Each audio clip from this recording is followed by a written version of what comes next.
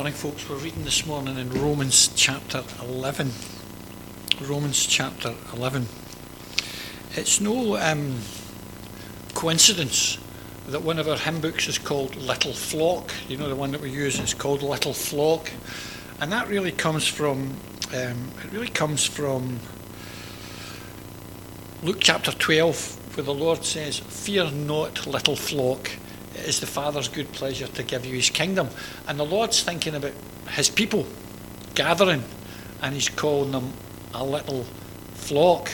And a wee meeting like this, 1, 2, maybe 8, 10, 12 of us, is a little flock, isn't it? And that's why one of the hymn book's called Hymns for the Little Flock. Now, I've been part of a little flock assembly like this for probably nearly 50 years now, folks, and if I know anything about little local churches like this, is we all go through different seasons, don't we, in a local church. Sometimes the seasons are seasons of blessing and joy and prosperity, and other times they're seasons of, trial and difficulty, and we've been through 2 years, maybe more than 2 years of difficulty, haven't we, just even getting together. I was just thinking this morning as I was praying earlier on, how at the moment here in our little flock in Bensham, there just seems to be a trial of folks going through bodily sickness and ailments, doesn't there, just at the moment. I was thinking about Sylvia over Christmas time. We mustn't forget Sylvia, who's been really unwell, and Les and Norma are not here this morning because Les has had some real difficulties. Bobby and Anne Fald and John and Maureen have not been so well over a little while, and Janet's really quite unwell this morning as well. And I was just thinking how, when we pray for each other, we should be praying according to the circumstances we find ourselves in, shouldn't we, really? Not just in a general way, but maybe we should be thinking very specially about our folks at the moment that are going through the trials and difficulties of maybe bodily weakness or sickness or something like that. And we learn from that, don't we, that Christians are not exempt from the trials of life, are we? We get bereavement, and we get sicknesses, and we get trials, and we get unemployment, and so it encourages us really just to pray for each other more, doesn't it? And I think as we enter another week, we're conscious that there are a number of folks that really need our prayers in a very special way. So let's read in Romans chapter 11.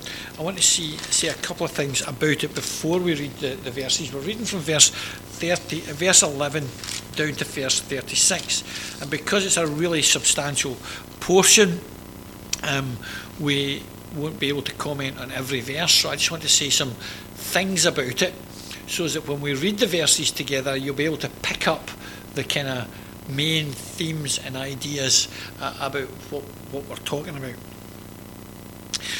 Today's passage is coming to the end of a really, really important section, because we'll talk about the minute about the context of the gospel, but the question in Romans 9, 10 and 11 is, has God changed his plan? That's really what the question is. There's a people, the children of Israel, who really believed that they were the be-all and end-all of God's plan.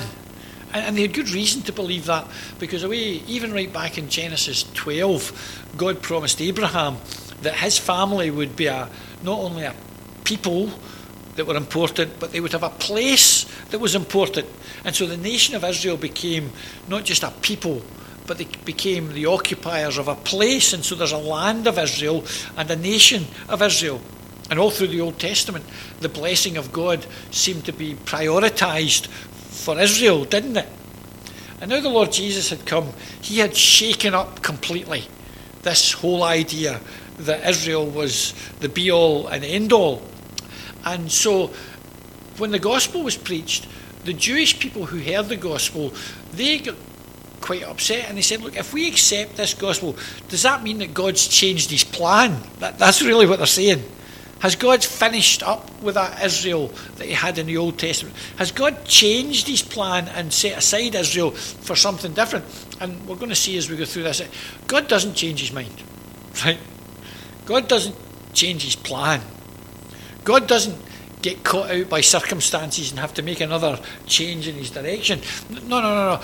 God always has had, continues to have and will continue to have a plan for the nation of Israel. It's just the reality of the scripture.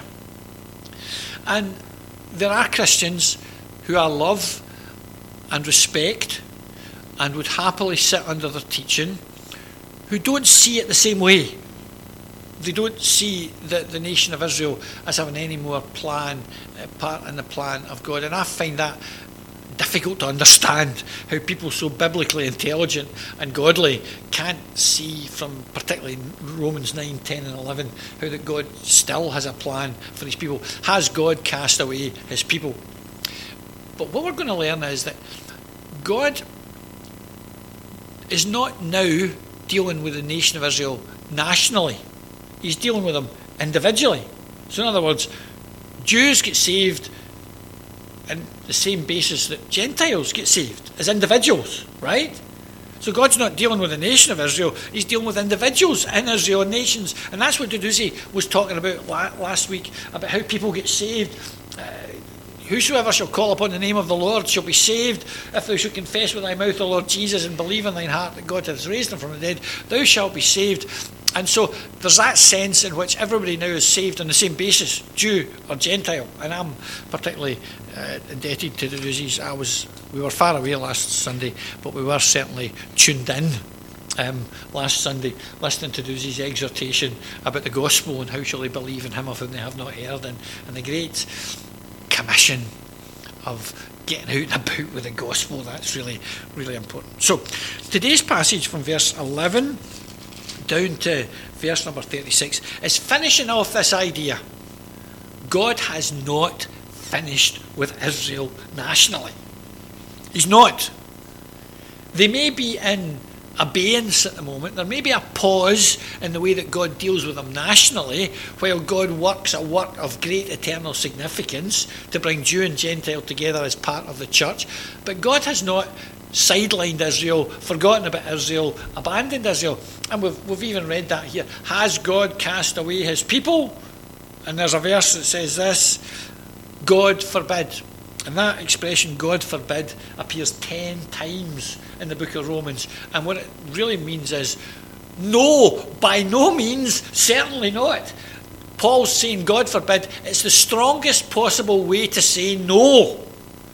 So look what after we've finished what the Duzzi was talking about the election of grace last week. It says this in verse 11: I say then, have they stumbled that they should fall? In other words, have Israel been so blind when the Lord came, and have they been so antagonistic to him when he came, and have they rejected him so much when he came that they should fall to a place where they'll never be recovered? That's what's in that question. Have Israel gone too far? That's another way of putting it. Look what he says.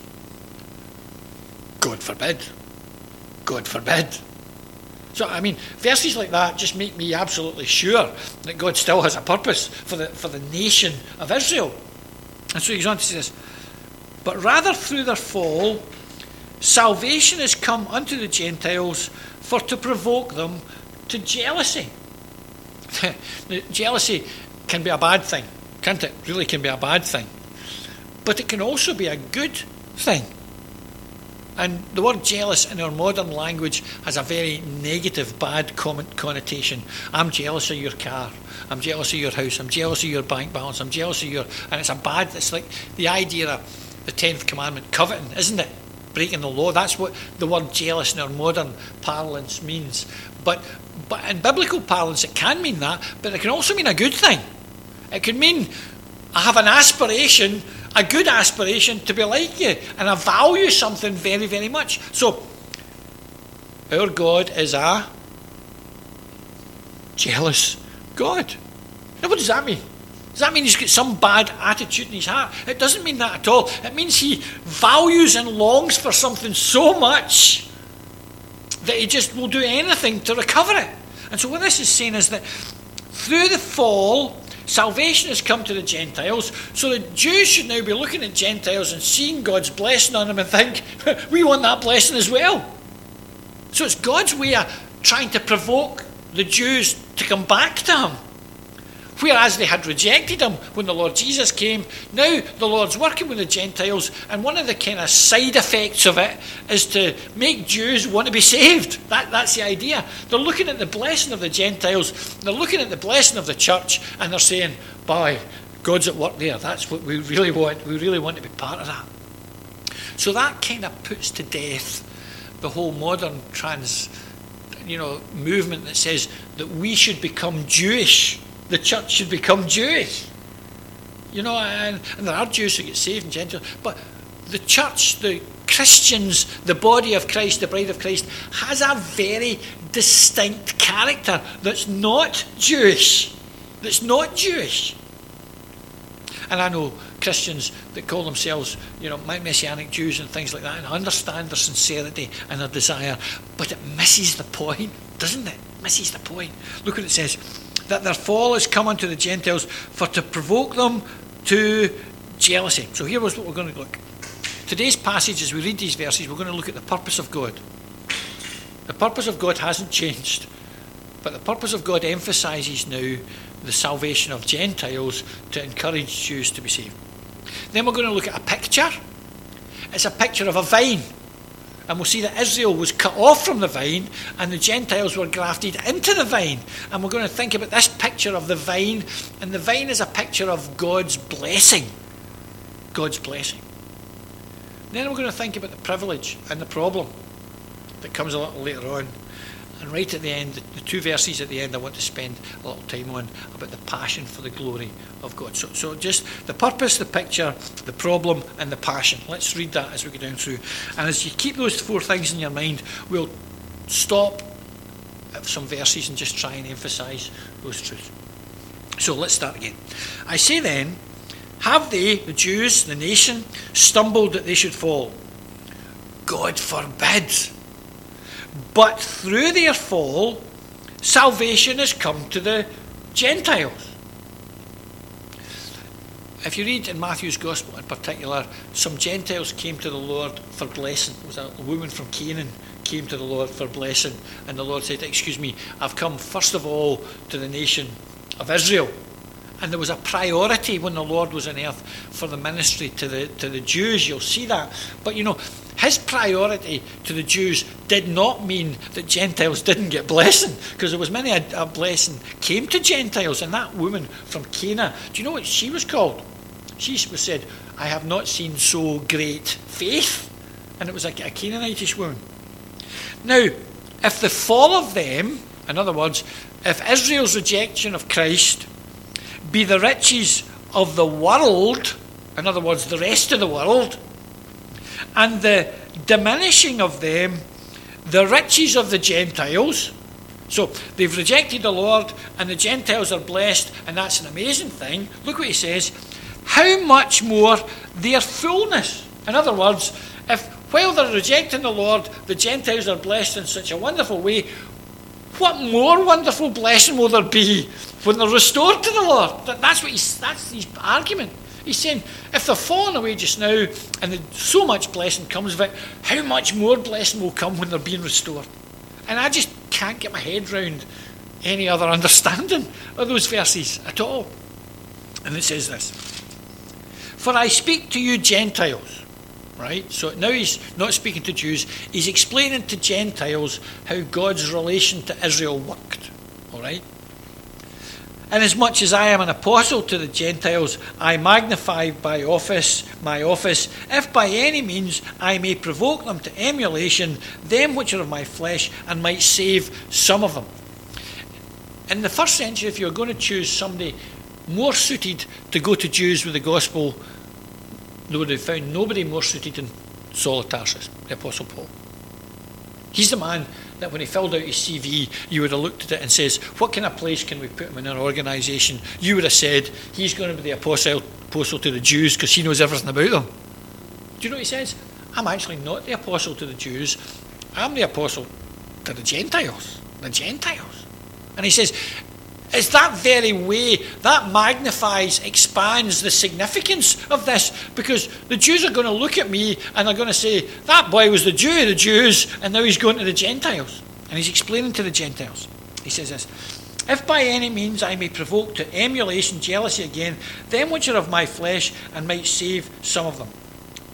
For if the casting away of them be the reconciling of the world, so we're back to this same idea. If God says, okay, you've rejected, you remember, you go back to Matthew's Gospel when the Lord Jesus was hanging on a tree. You know what the representatives of Israel said, don't you, when they hung on a tree? We will not have this man to reign over us. And you remember the religious leaders stood at the foot of the cross and they said, his blood be on us and our children. And God says, okay, I'm going to hold you to that. I'm going to hold you to that. And right to today, folks, God still holds the nation of Israel to account for that. Now, on Friday I was in the prison, and there's a Jewish chaplain in the prison. He's called Nehemiah, and he lives up in Bensham Road, and we just had the most wonderful discussion about Mount Moriah. Right, okay, Mount Moriah. But when you speak to people in the Jewish community, they still have this arrogance about them. They still have this, and Nehemiah is a lovely man, and I like him very well, but he still has this attitude that, actually you guys know nothing. And he couldn't believe that I knew something about the Old Testament. But they knew everything about Christ coming and rejected him, didn't they? And God said, okay, you will suffer the consequences. And so God doesn't put them away and just forget about them. He said, okay, the consequences are, I am going to do something with Gentiles, and I hope you're going to see the blessing that you're missing out on. That's the idea. He says this, for if the casting of the way be the reconciling of the world, what shall the receiving of them be but life from the dead? So if in this period that we're living in, and I need to be careful how I put it, I want to put it right.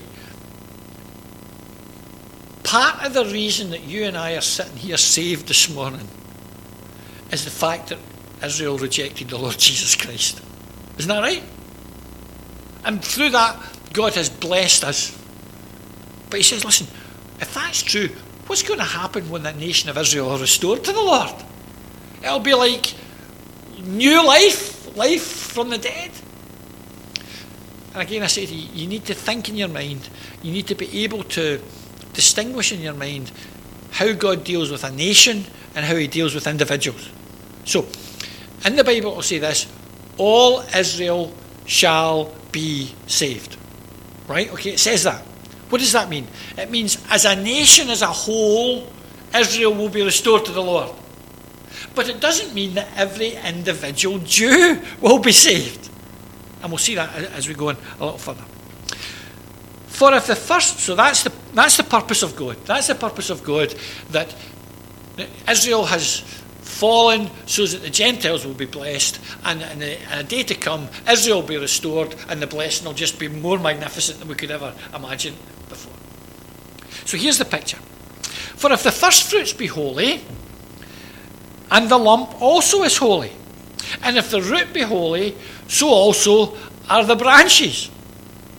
Two little pictures. We won't take time to do the subtlety of the difference, but the idea is this.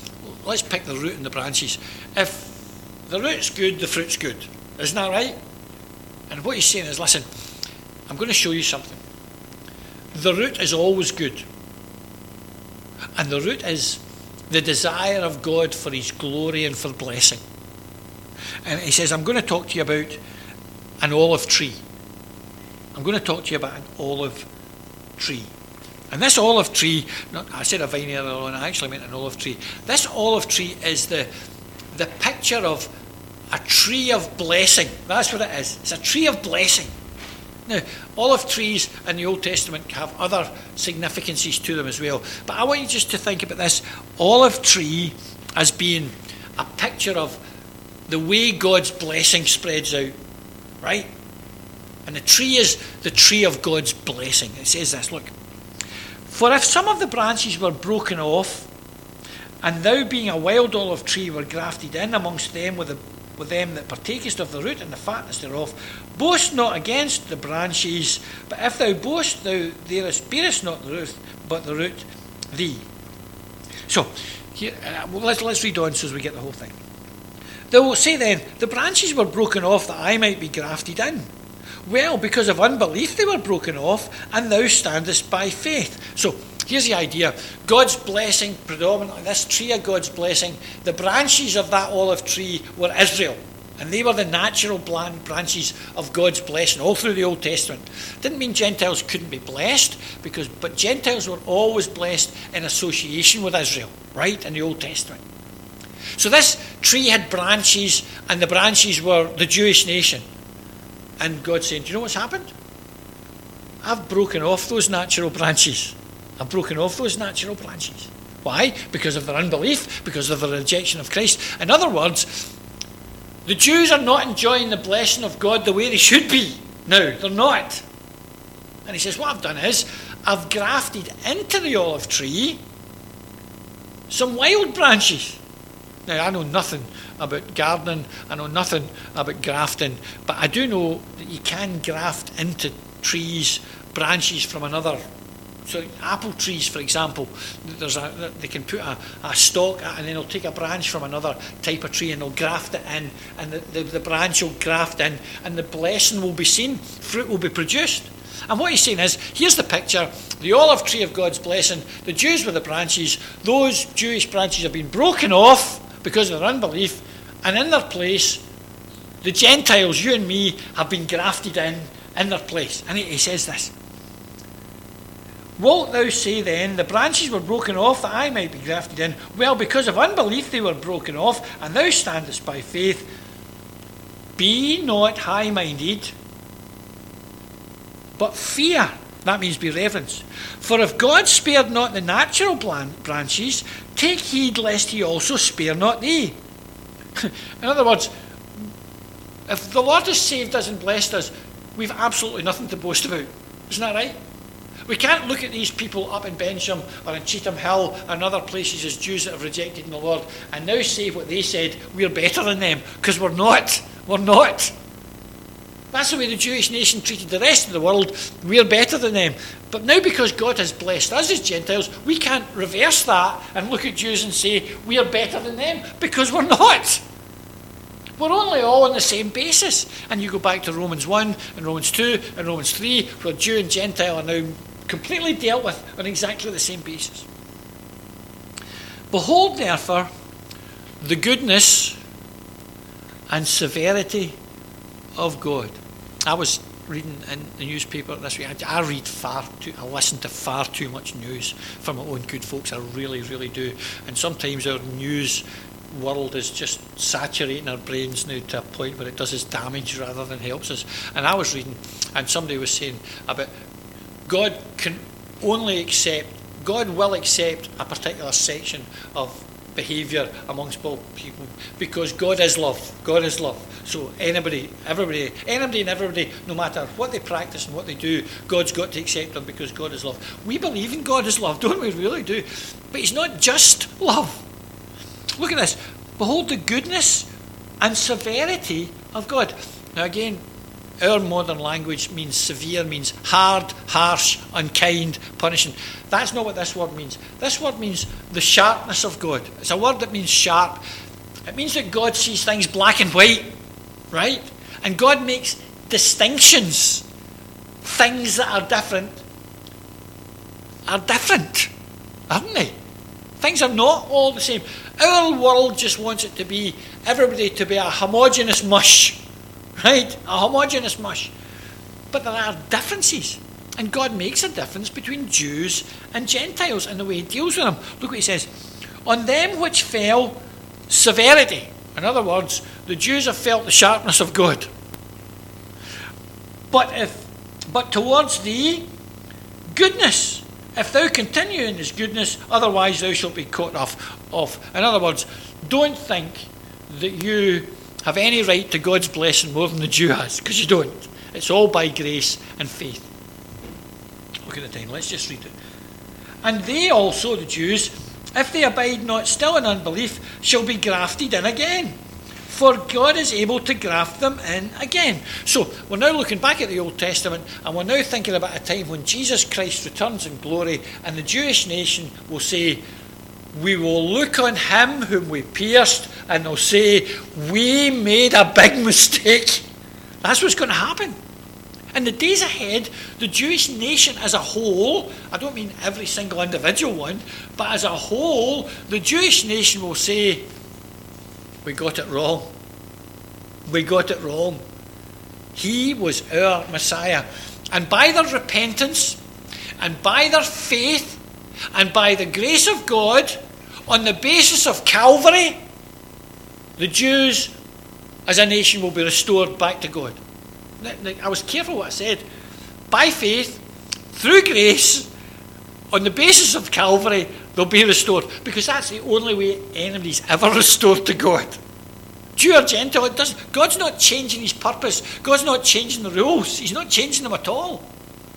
And this is what he says. For if, where do we read? Verse 24. For if thou wert cut off of the olive tree which is wild by nature and were grafted in contrary to nature into a good olive tree, how much more shall these which by natural branches be grafted into their own olive trees? So, let's read on. For I would not, brethren, you should be ignorant of this mystery, lest you should be wise in your own conceits. Can you see how time and time again Paul's encouraging us not to boast? We need to be careful, folks. God hates pride.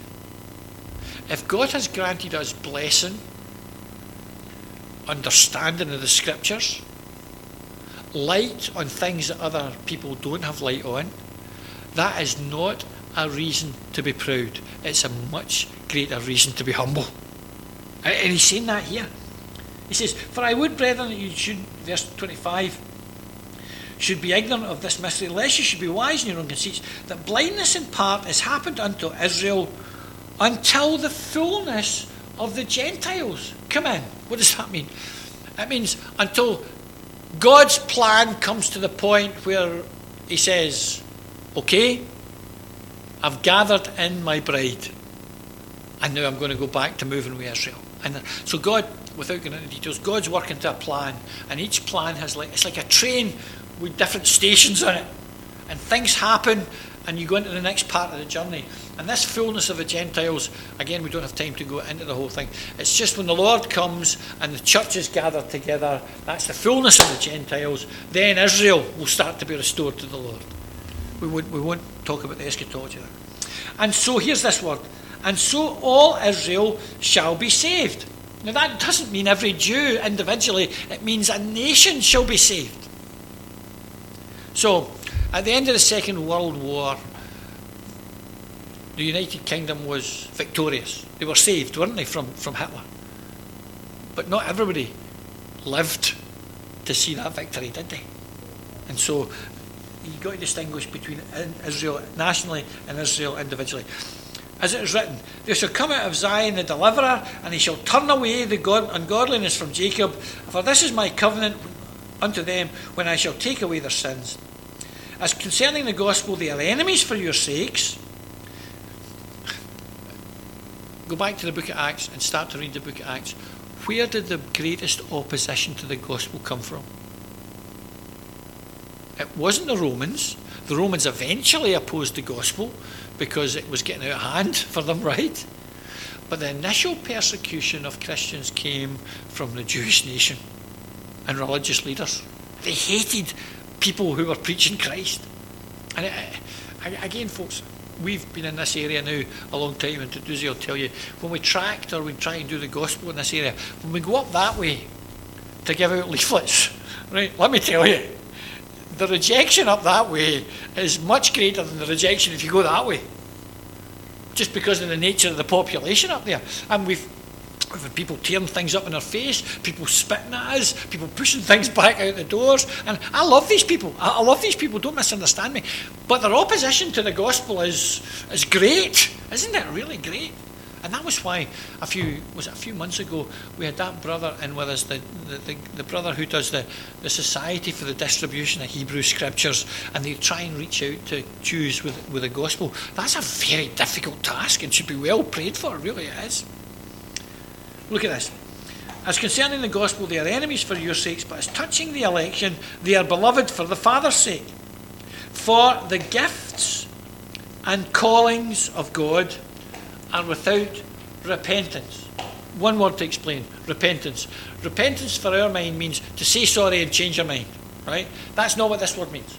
This means the gifts and callings, God's purpose and plans, are without, it means they're irrevocable. That's what it means. It means they're unchangeable, they're non-negotiable, they're without any possibility of changing his mind. God never changes his mind. Never does. For as ye in the times past have not believed God, yet now obtained mercy through their unbelief, even so have these also now not believed, that through your mercy they may also obtain mercy. For God hath concluded them all in unbelief, that he might have mercy on all. And we're back to this whole idea that, they've rejected, you've been blessed, hopefully they'll see your blessing, and they'll see that blessing as a reason to turn to the Lord and be saved. Here's the last little section.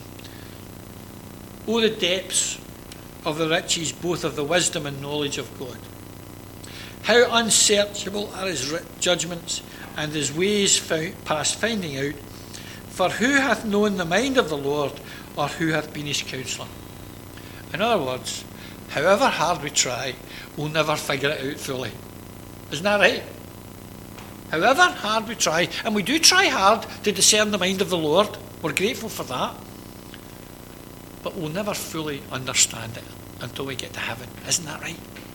And however hard you try and get your head around this idea that God's chosen his people and now they've rejected and they'll be restored one day, and however hard you try and get your mind around election and responsibility, sovereignty and responsibility, however hard you'll struggle, you'll never figure it out. The point is this: just don't argue with God. Just don't argue with God. And that's what we do with the scriptures, folks. We don't examine the scriptures to argue with God, do we? We've had people do that. We've had people here who examine the scriptures with an intention of arguing with God and asking God and really saying that God's got a right to explain to them and until God explains to me and I fully understand, I won't accept it. That's not the way a Christian works. God has revealed his mind that is so much greater than ours in a way that hopefully we can understand at least something of his purpose. We'll never fully enter into it. Listen to this. Last verse. Or who hath first given to him, and it shall be recompensed unto him? For of him, and through him, and to him are all things, to whom be glory forever and ever. Amen. For of him, God is the origin, the source of everything. And through him, God is the agent, the energy, the power of everything. And to him, so he's the origin and the purpose, he's the energy and the power, and to him, now he's the end result. He's the aim, if you like, of all things. To whom be glory forever and ever. Amen. Brothers and sisters, it's not about us. It's about him. We don't live for our glory. We live for his glory. And it's all about him. When I first started reading Puritan writers, the first book I read was the book of The Body of Divinity by Thomas Watson. Thomas Watson was a 16th century preacher who catechised the congregation. And the way he catechised the congregation was, 17th century, sorry, he went through the Westminster Shorter Catechism, which is a series of questions and answers that teach biblical truth. I'm a great fan of catechising, I confess that to you, but not everybody is, but I am. So you ask a question and you get an answer, and the answer is biblical. So the Westminster Shorter Catechism, the first question is this: what is the chief end of man? What is the chief end of man? And this is the answer. Man's chief end is to glorify God and to enjoy him forever. And And I started to read that book, and it took me about 4 weeks to get through the first chapter. Not because I didn't understand it, but because I did understand it.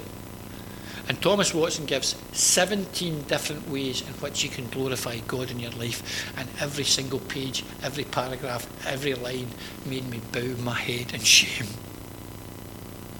Because, brothers and sisters, we've got to live for His glory, His eternal glory. We have to live and work and have jobs and have families and go shopping. We have to do all that stuff. I understand that. But the only thing that really matters in the end is what? It's what we do for His glory. His glory. And so at the end of this passage that says God's not forgotten about Israel, God is taking up Israel, the point is this: whatever God is doing, it's all for Him. It's all for His glory. So in this little period of time that we're in, 2021, 22, look at that. That shows you how old I'm getting. 2022. We're living in 2022. And here's our motive. Our motive and our motto. For of Him, and through Him, and for Him are all things. To Christ be the glory forever and ever. Amen. Let's pray. Lord, we're so humbled by the grace that's been shown to us. We were outsiders, Gentiles, sinners, and yet Thou hast moved Thy purpose in such a way that we've been brought into the greatest blessing of all, knowing Christ. We bless Thee for that. Help us, Lord, to see that, and every moment of every day to have Thy glory as the very object of all that we do and say. And we just thank Thee that Thou art a God of grace that overlooks our failures and our weaknesses, and despite us, Thou dost use us for Thy glory. So, Lord, we're grateful to be here. We do pray for the folks at home. Some are separated because just of circumstances. Others are finding the way really tough, maybe physically or mentally. And we pray for each one, and pray that the little flock here that belongs to Thee, Lord, might grow and become healthy and vibrant for the glory of the Good Shepherd. So we give thanks and ask Thy blessing in the Lord's name. Amen. Sorry folks, I went a wee bit over my time. Not as much as last week's speaker did though, but